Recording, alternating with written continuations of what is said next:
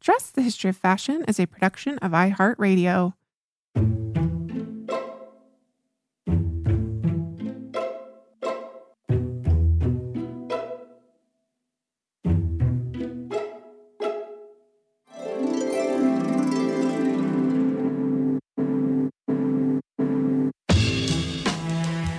Over 8 billion people in the world, we all have one thing in common. Every day, we all get dressed. Welcome to Dressed, the History of Fashion, a podcast where we explore the who, what, when of why we wear. We are fashion historians and your hosts, April Callahan and Cassidy Zachary. Welcome, Dress listeners. As with so many of our episodes, today we are being transported back in time to September 20th, 1838 to be exact, when a young British woman by the name of Anne Sykes was given a diary on her wedding day.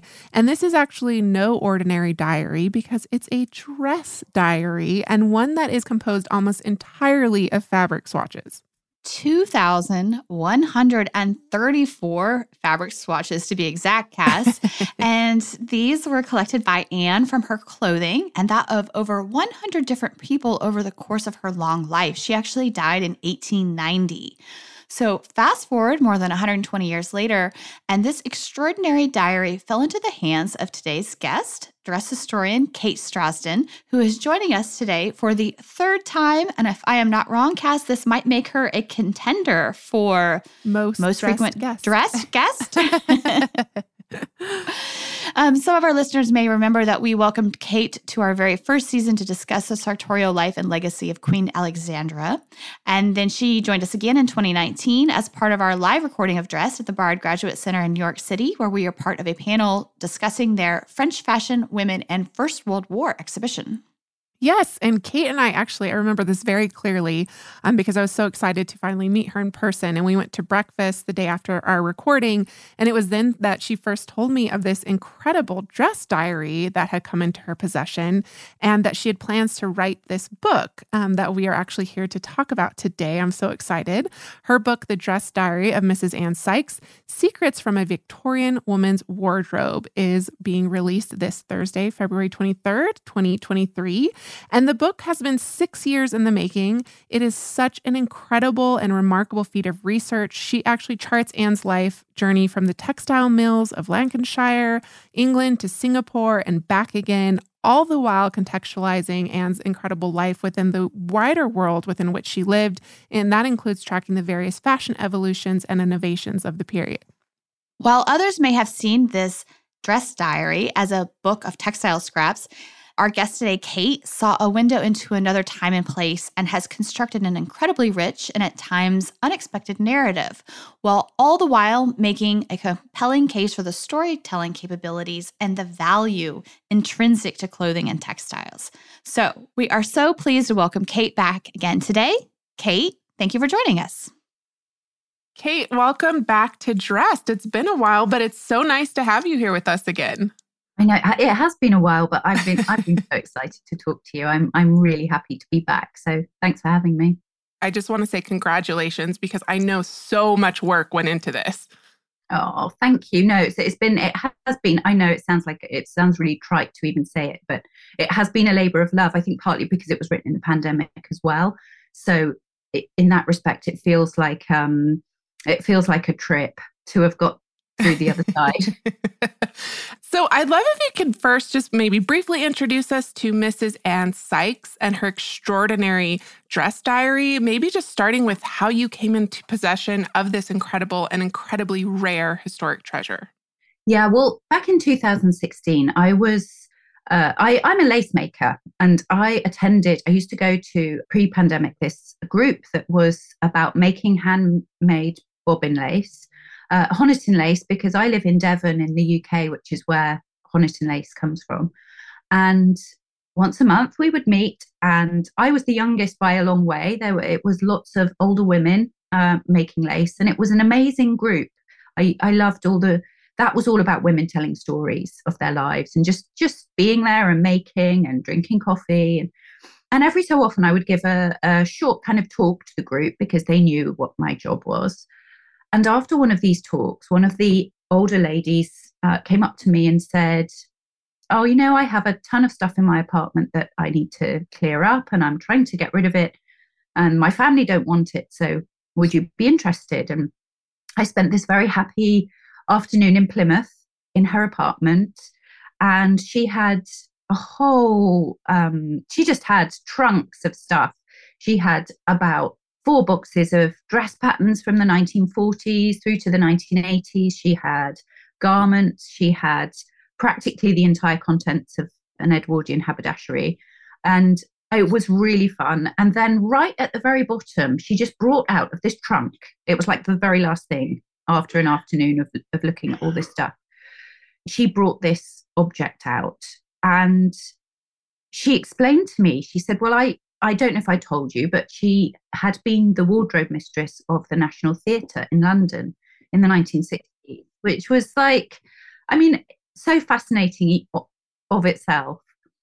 And basically this young guy who had been working as an apprentice with her at the time had been to Camden Market one Sunday afternoon and found this thing on just like a junk store, paid a few pence for it and gave it to her because he thought she would like it. And when I unwrapped it was wrapped in brown paper and I unwrapped it and there was this, I knew immediately that it was like a treasure and it was the most exciting thing.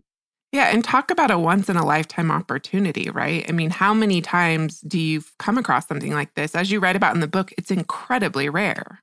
It really is. So I knew immediately it was this pink, bright fuchsia pink covered volume that had once started out as a much thinner book, you could see. And then as its contents were added over time, it became really, this kind of bulging volume of stuff. And as soon as I turned the first page, it was just a real spine-tingling moment because it's just each page is covered in fabrics. So they're pale blue pages, and then pasted onto each page are a varying number of different fabric swatches, sometimes just maybe 2, sometimes 10. But she didn't know anything about it. It just came completely anonymously from this market store. And she had never managed to do anything with it herself. And then it had just sat in the trunk for the best part of 60 years. And I knew it was rare right from the get-go because, I mean, I guess maybe lots of people are familiar with the Barbara Johnson album that's at the V&A, which is a similar kind of construction in that it's fabric swatches with inky captions attached to each one, but there really aren't many of them that survive. Yeah, and you call it a dress diary, also could be referred to as maybe like a textile scrapbook. Yeah. And you talked about how this woman who so graciously gifted you this album, which is just incredible, didn't really know much about it. And you didn't either when you started researching it. And you talk about this process in the book, which I really appreciate.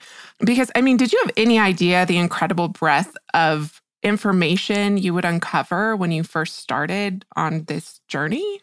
Or that it would even be a journey? No, I didn't, because actually my first kind of, the writing is certainly in the first half of the book is very small, and the captions really took some deciphering. I had to use a magnifying glass on some of them. They're so tiny. And they're all written in the third person, or certainly in my the first kind of forays into the book, every caption is written in the third person. So, and so it would just say things like, Fanny Taylor, morning dress, 1839, or Bridget Ann, wedding dress. But there wasn't a great deal of detail. So there would be a name, there would be a date, but they're always in the third person. And so my feeling in the early stages of kind of delving into this was that it would be an amazing record of textile types and of wardrobes, but that there wouldn't be a kind of biographical element to it because certainly initially there was no means of identifying who it might have belonged to. I thought maybe it was a dressmaker and that she had kept all of the records, because there are over 100 names in the book. Wow.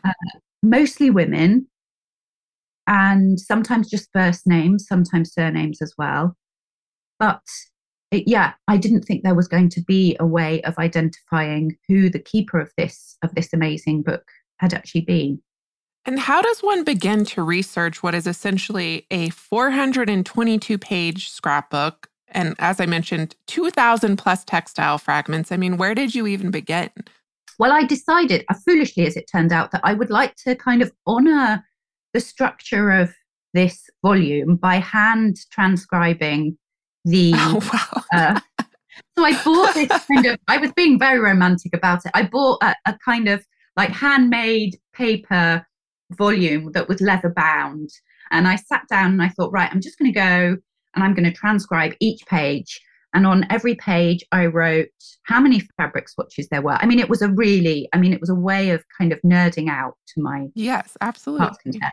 So I sat down and I wrote how many samples there were on each page, what those samples consisted of. So how many were silk, how many were wool, cotton, what the patterns were, and then what the captions were. So I had this kind of record that really, without trying to do any other research at that stage, it was literally just kind of translating it in a way. I did all that by hand, but then thought, no, I need to do this. I need to have a digital record as well. So as I was writing it by hand, I was also writing it up on my laptop as well. So, it was like a crazy yet somehow fitting approach to take, I thought. And that was the starting place. And it's amazing how certain things start to emerge. The first thing that emerged was a place name came out. So one of the swatches said, Emily Taylor sash, 1842 Preston Guild. So immediately there was a kind of geographical clue. It was the first one. And I hadn't heard of the Preston Guild, but I did a quick search and discovered that it was a guild event that still takes place in the town of Preston in the UK, which is in Lancashire, the county of Lancashire. So I kind of had this vague idea that there was a north of England, a Lancashire connection here. And then I made the kind of that pivotal discovery about the keeper. And there was just one swatch. So you said there's over 2,000 swatches in the book, all written in the third person, until I came to one swatch. And this swatch said, Anne Sykes, May 1840. And there were lots of times that this name, Anne Sykes, had appeared in the book, but always in the third person. And then it just said underneath, the first dress I wore in Singapore. And that was like, I can remember actually, I was sat on my sofa and I can remember reading that caption thinking, oh my God, I've just found her. There she is. It's Anne Sykes. It's her book. And that was the only time. She never ever referred to herself in the first person again. So just against this kind of floral printed cotton swatch, she kind of revealed herself just briefly once. And that was then what unlocked the whole book. I was going to say, and then what unfolds is this incredible amount of research you did to bring Anne into view. And the amount of information you uncovered is just extraordinary, not just about her, but her family, her friends, her world travels and adventures. I mean, and then you do this all while situating it within these broader narratives and broader histories of fashion history, but also like life in Singapore, as we'll talk about in a little bit. I mean, it's just incredibly well done. Such a beautiful, beautiful book. I can't say enough wonderful things about it. And Anne's decision to record her life in fabric makes a lot more sense when you learn more about her relationship to textiles and the textile industry, which were a defining element of her life in more ways than one. And you really start the book kind of digging into who Anne was and her family's relationship to the textile industry. Can you tell us more about that? So it's not unproblematic in that sense. So once I discovered who Anne was, it was really only a step away to discovering one of the swatches then had recorded Anne and Adam Sykes getting married in September 1838. And again, once you have that kind of detail, particularly if you have an ancestry account, that's really helpful. So I put that detail in, and then that just kind of opened up their immediate family tree. So I was able to identify that Anne and Adam had got married on September 20th, 1838 in Tyldesley in Lancashire, which was a mill town. And Anne's father was a man called James Burton. And he was a very successful cotton spinner in the town of Tyldesley and surrounding area. He had started out working with silk and with printed cottons, and then moved to spinning cotton in the 1830s. And by the time that Anne and Adam got married, he had 4 mills. He was very successful, a wealthy guy. And so cotton and textiles really were at the heart of Anne's youth and her childhood and the prosperity that they enjoyed. But of course, that has a dark side in that the vast majority of the cotton that was being spun by James Burton was coming from the southern states of America. And at this point in the late 1830s and 1840s, it would still have been cotton picked by the hands of the enslaved. And so I was very conscious that Anne's prosperity and her family's prosperity came from the fruits of that enforced labor. So it was really, I just was very mindful of how much of the cotton in the pages came from that source. Yeah, and I really appreciate that you use these textile fragments as a way to tell us about Anne's life, but also this broader histories. And you tell us about the cotton storm, which Anne's father benefited from and built this cotton empire from in the 19th century. But you give us the wider narrative about how, things I didn't necessarily know about, like how cotton accounted for 61% of America's exports, and 90% of that was exported to Lancashire specifically. And Manchester, which was I'm sure many listeners in the US will be aware of the city of Manchester, which is, one of the UK's biggest cities. But at the time it was known as Cottonopolis because it was this hub of you had the cotton brokers who worked there. It was coming into Liverpool, and then it was all being sold, and the bales would come in, untreated bales, to Manchester. And then all of the mills would be treating, spinning, carding, treating the cotton to turn it over to the finishing processes. So yes, it was vast, and I kind of, to me, it felt similar to the way that we might view fast fashion now, which is that I think for people living in the UK at the time, it was a method of production that was happening far from their eyes. It was easy to disassociate themselves from it, although slavery had obviously been abolished in the UK earlier, but they were still benefiting from using the cotton from the US. And this is what I always find so fascinating about textile history as a lens to look at other things, which is that there is a kind of, when we think about working conditions and dreadful labor situations and wage situations in places like Bangladesh now with fast fashion, that you see how these kind of stories bear relating. Absolutely. And actually, Dressed listeners, we did delve into kind of how cotton traveled, especially its relationship with the UK in the 19th century in an episode, History is Rarely Black or White, Fashion Storytelling with Jason Cyrus and Anne-Marie Gaclen, if you do want to learn more about that. Because specifically, he talks a lot about how they look at like the cotton and they actually tracked where the cotton was produced and traced it to America. Because I think there is this myth that because Britain abolished slavery, that they weren't somehow connected, but in truth, they were actually benefiting and capitalizing on it in many, many ways. Something I also love from this section, and you've given me inspiration for more than one Dressed episode, was this tidbit about the Quaker-owned Clark Shoes Company, which is one of those rare companies that traded in free labor cotton, which is something I had never heard about. But they purchased from farms in America that rejected enslaved labor. There was a growing conversation happening in the political sphere about the influx of cotton coming from enslaved hands from America. But the problem was that in order to be able to produce something that was deemed properly free labor cotton, you would have had to clean all the machines, you would have had to, and there was just such a minuscule amount of free labor cotton available. So it would have been, from the manufacturer's point of view, they simply couldn't, it was a juggernaut. They couldn't obtain enough free labor cotton. But there were these small scale producers and distributors in the UK. As you say, Eleanor Clark was one, who was part of the Clark family of Clark Shoes in Somerset.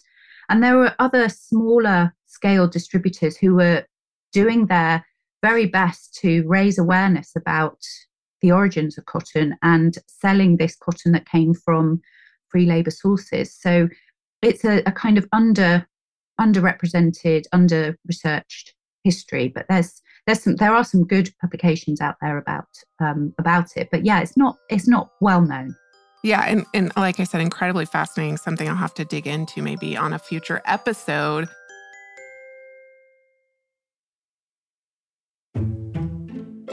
So cotton's not the only industry nor, rise of technological innovations that you detail throughout the book. You also discuss the history of copper roller printing, the introduction of synthetic dyes, the sewing machine, the Industrial Revolution, the rise of department stores.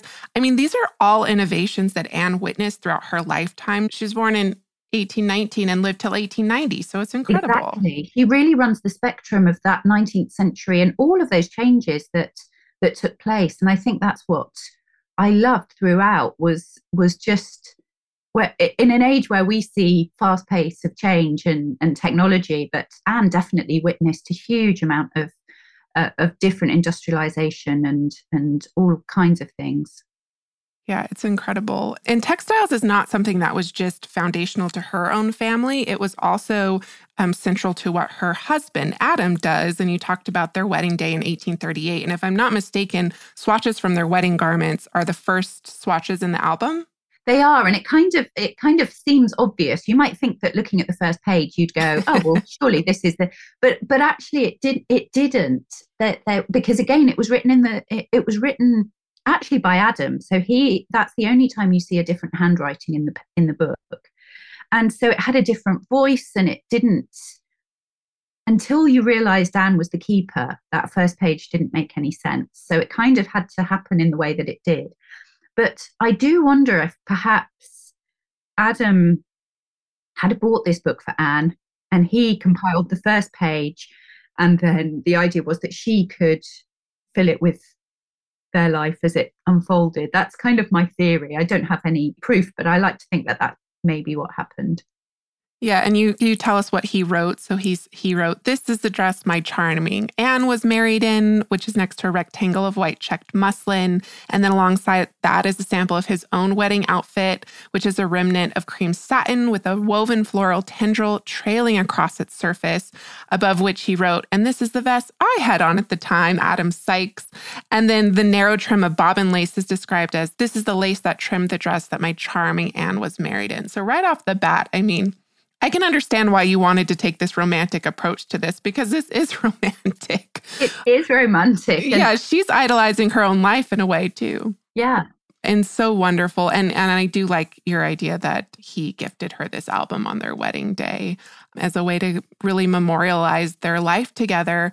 And what's so incredible about the book too is that it's not just Anne's fabric swatches from Anne's life. It's also people she encountered, friends, families, and as we'll talk about in a little bit, even kind of interesting contemporary figures from the time that she encountered throughout her life. So I want to talk about Singapore because you repeatedly take the reader to unexpected places throughout the book. And quite literally, this is exemplified by Singapore, which is 7,000 miles away from London and the place that Anne and Adam moved to together pretty early on in their marriage. I mean, did you ever think that this diary would take you to Singapore? What was it like kind of making that discovery, and what did you learn? That was amazing. When I discovered that Anne was the keeper and she had identified the swatch as saying the first dress I wore in Singapore, but I think maybe at that point I thought she had just visited. I didn't know enough at that point about how, first of all, how long it would take to get for her to have got there. I guess, of course, I knew that there wasn't an easy way to get there and it would have to be by boat, but I didn't really fully appreciate. I thought, oh, she just, she visited Singapore once. Wow. But no, what it transpired was that Adam, who was a very ambitious merchant, had been given the role of heading up operations for his company that he worked for, trading operations in Singapore. And so in July 1840, Anne and Adam embarked on this new chapter in their life. And I found them on a shipping manifest leaving Liverpool on July 1st on board the ship called the Friends. And it was a sailing ship, so it took them 4 months to get to Singapore.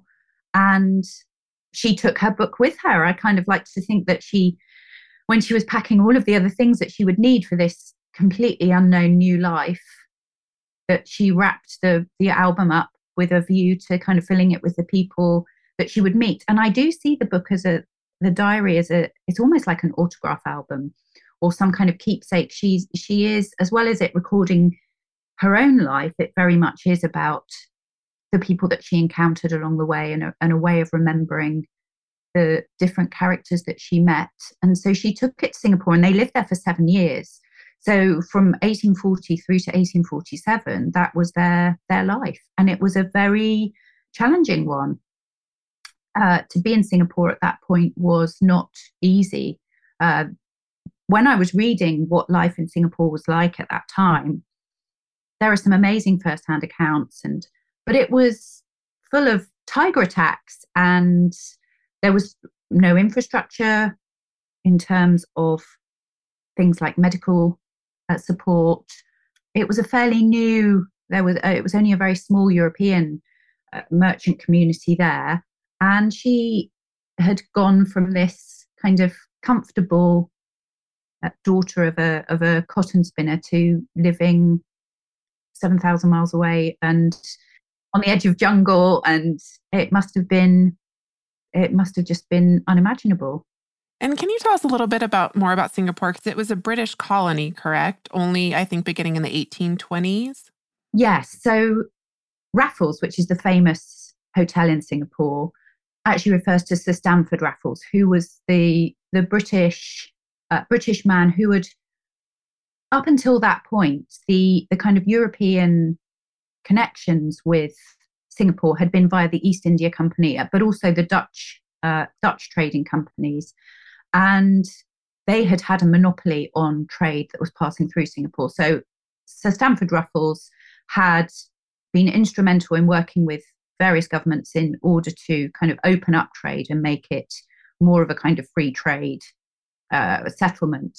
And being in this kind of straits area as it was ideally placed for trade that was coming out of China and Malaysia and all of those kinds of places. And then it was like the stopping off point for then those kinds of goods to travel onwards to either the US or back to Europe. So it was an important trading route, but still fairly small at that point. And because you know little of the intimate details of Anne's life, although, as I mentioned, what you have been able to find out about her is absolutely incredible. But you also, as part of your methodology, you reconstructed her world based on a number of different sources. So you used the archives left behind, for instance, by her more known contemporaries and friends. And this included a woman by the name of Marie Belestier, whose sartorial life is captured in not one, but 16 different dress swatches in Anne's album. Who is Marie, and what does her life reveal to us about the Singapore society within which she and Anne both lived? She's really fascinating because she has... What's useful with this kind of research is as soon as you have an unusual name, that really helps. I mean, I think one of the reasons I didn't find Anne as quickly as I might have done is that Anne Sykes is an incredibly common name, particularly in the north of England at that point. So there were any number of, until you have some kind of anchor point to work from. But if you have an unusual name, that makes it much easier to trace back through the records. And Maria Belestier seemed like an easy name to start with. So I Googled her, and up popped this name of, first of all, Joseph Belestier. And Joseph Belestier was the first American consul in Singapore. He had traveled out there in the early 1830s with his wife, Maria, and with their son, Revere. What's really interesting about Maria, a couple of things. Firstly, that she was the daughter of Paul Revere, of the famous poem about how Paul Revere alerted The British are coming. British are coming, exactly. He was that first American patriot. And so she was his daughter. The other really fascinating thing is that all of her letters have been digitized by the Massachusetts Historical Society. She was from Boston. And so when I discovered who she was, I was able to read all of her letters that she wrote to her sister and to various other people, all online. So I had this kind of direct voice to Maria and her experiences in Singapore. And what I found really moving with these letters was that she was actually quite unhappy in Singapore. She found the climate really difficult. Her health suffered as a result of the extreme heat and the humidity. Tragically, her son Revere died whilst they were there. And she has these exchanges with her sister that are sometimes quite kind of irritable. They get kind of cranky with each other. But then you have to remember that there is like 4 months between these communications. So when her sister writes to her and says, "Oh, why don't you just come home? It's horrible. Why don't you just come back? We miss you and you're clearly unwell. You should just come home." And then there'd be this 4-month delay between her writing the letter and it arriving via ship. And then Maria would write this really kind of cranky reply back saying, "Well, that's easy for you to say. We haven't got the money to just jump on a ship and come back." But at the same time, there's much fondness of, she's just desperate to hear from home, and she gets these letters and sometimes sends bits of fabric back. So she quite often talks about textiles and the things that she sends back and forth as gifts to her sister and vice versa. So she was this, I guess, the more kind of the grande dame of the Singapore society. She had been there for a number of years before Anne arrived and was, I guess, more experienced in the ways of that particular settlement.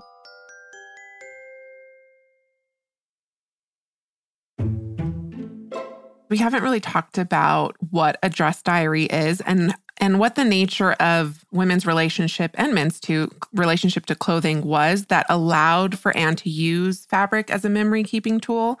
Because today, obviously, ready-to-wear clothing, we don't have extra scraps of our clothing lying around that we can certainly cut off a piece of our clothing, but it's very different than what it would have been in the 19th century. Can you talk about a little bit about that? Yeah, exactly. I kind of, when I was describing this to friends in the early days of my research, they were like, "What, did she just go around with scissors and kind of nip at people's clothes?" But of course, for the majority of the time that Anne was keeping this volume, it was a point where people were still buying cloth from their local draper or haberdasher or even department store, and then would have the garment made up into the style of their choice via their dressmaker. And so there would be scraps of fabric left over, which facilitated this way of keeping this memorializing of their wardrobes and their lives, because there were scraps left over. Later on in the 1860s, 70s, kind of post-sewing machine era, there would have been more ready-to-wear available. But nonetheless, dressmakers were still an important part of, particularly of women's lives. And so there would be there would be remnants of cloth that meant you could create these kind of scrapbooks and scrap diaries. And it's worth noting that actually there's more of them in the US than there are in the UK. So I've only found, the only other one I know about in the UK is the Barbara Johnson album at the V&A. But I have found so far maybe 7 or 8 in the US. I don't know that it means that they weren't doing it here. I just think maybe it means they weren't kept, whether they were thrown away or, but yeah, there are a few more in the States. Wonderful.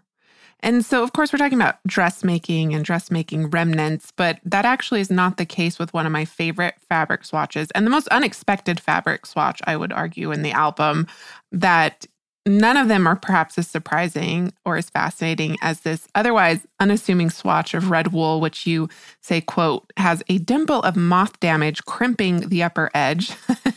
Can you tell us more about this particular fabric that's actually from a flag and it's labeled, quote, taken in Borneo by the Admiral, 1845. So this was, like I said, one of the more unexpected and surprising fabric remnants. Can you tell us about it?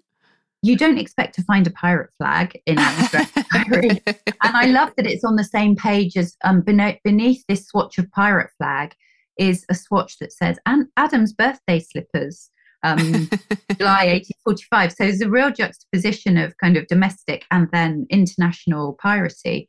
So again, thanks to online sources, because I did have to research this through the pandemic. So I'd had grand plans to have lots of research trips and visit places. And then lockdown happened. And so pretty much all of the book had to be researched and written from home during the pandemic. So thank goodness for digital sources. I was going to say, that's incredible that you were able to find out all of this information from digital sources. Yeah. And I think it's, probably 20 years ago, it would have been impossible to do. But I did some research and discovered that there was a man called Admiral Sir Thomas Cochrane. So this was Admiral Sir Thomas Cochrane, who was on anti-piracy duties in the area at this time. I found records at the Greenwich, the Royal Maritime Museum, that was discussing his dispatches that he was sending back. And he was on board HMS Agincourt. And essentially there was a huge problem with pirates at this time because of the really valuable commodities that were being moved between China and Singapore. The pirates would kind of dash out of various inlets around the islands, around Borneo and various places, and they would sink the ships, but after they had stolen all of the commodities. What's quite chilling about the fact that this is a piece of red flag is that a red pirate flag, when it was raised aloft, was the meaning of a red flag was no quarter given, so no mercy. So if you see these, they were called prahas, which was the name of the particular kind of boat that the very fast rowing boat that the pirates used. And the kind of terror of seeing this ship approaching with a red flag that meant there would be no mercy. So the passengers would all be thrown overboard and the goods stolen. So for the British Navy, there was a very strong incentive to try and curb the activities of the pirates. And hence Admiral Cochrane was there to deal with these kind of practices. And at some point, Anne encountered him. There are reports in the newspapers of Admiral Cochrane attending the races in Singapore and attending balls. So presumably at some point their paths crossed and Anne must have asked for a contribution to her book and he gave her this little piece of flag. Which is amazing. And you write about in this section how it was fascinating because it shows that she spoke about her diary to those around her and really, you say, likely understood its value as a scrapbook. And it's just incredible that was kind of maybe a conversation starter, or maybe she waited to get to know someone a little bit first, or maybe she already had it in mind that she was going to ask for this scrap. But I feel like because it's so different from everything else in her book, I mean, it's kind of fun to imagine what she must have thought receiving it. Yeah, it's certainly a conversation opener, isn't it? Yeah. And I do wonder if sometimes people it is mostly women. So Admiral Cochrane is one of the few. There are some of the merchants, there are some of Adam's clothes and some of the other merchants in Singapore who feature in there briefly. And I wonder how it would be interesting to know whether people came to kind of slightly dread and asking for scraps all the time, or whether they just really embraced her endeavors. Yeah, I mean, it's also self-preservation, right? So maybe you're thinking she's preserving you. I mean, Marie, there was 16 different swatches. So maybe Marie just, gave her pieces as they became available. It's really interesting to imagine. Of course, we will never really know. But I mean, from these fabric swatches, you have constructed entire lives. I guess you've constructed windows into lives. You've constructed bustling worlds for us. And of course, bustling garments. And it is to those very bustling garments that we will turn our attention to in part 2 of this episode on Thursday, when Kate returns to talk to us about the role that fashion plays in Anne's life. And if you think of it, Cass, Anne witnessed this remarkable evolution in not just the fashionable silhouette of clothing, but also innovation in how both clothing was made and sold. You know, her life spanned from 1818 to 1890. So she saw the eras of, these body skimming empire waist gowns to the age of crinolines and bustles. And she also witnessed the invention of the sewing machine, paper patterns, and the ultimate rise of the department store. That's a lot. Yes, and it's incredible because Kate discusses all of this in her book, which is amazing. And Dressed listeners in the UK, you can get your hands on her book starting this Thursday, February 23rd, 2023, which is its release date. US listeners, you will just have to wait until June 6th to get your hands on your copy. Either way, you will not be disappointed. Well, that does it for us today, Dressed listeners. Until next time, may you consider the significant role that clothing has played in defining your life next time you get dressed. Remember, we love hearing from you, so if you'd like to email us, you can do so at dressed@iheartmedia.com. You can also direct message us on Instagram at dressed_podcast, where you will find images and reels accompanying each week's episodes. If you would like to find the Instagram content specifically related to this episode, you can check out the code #dressed297. That's dressed and the numbers 297. And if you have a moment and want to take the time to rate and review us on your podcast listening platform of choice, we always appreciate your support. As we always appreciate our producers, Casey Pegram, Holly Fry, and everyone else at iHeartRadio who makes the show possible each and every week. More Dressed coming your way Thursday.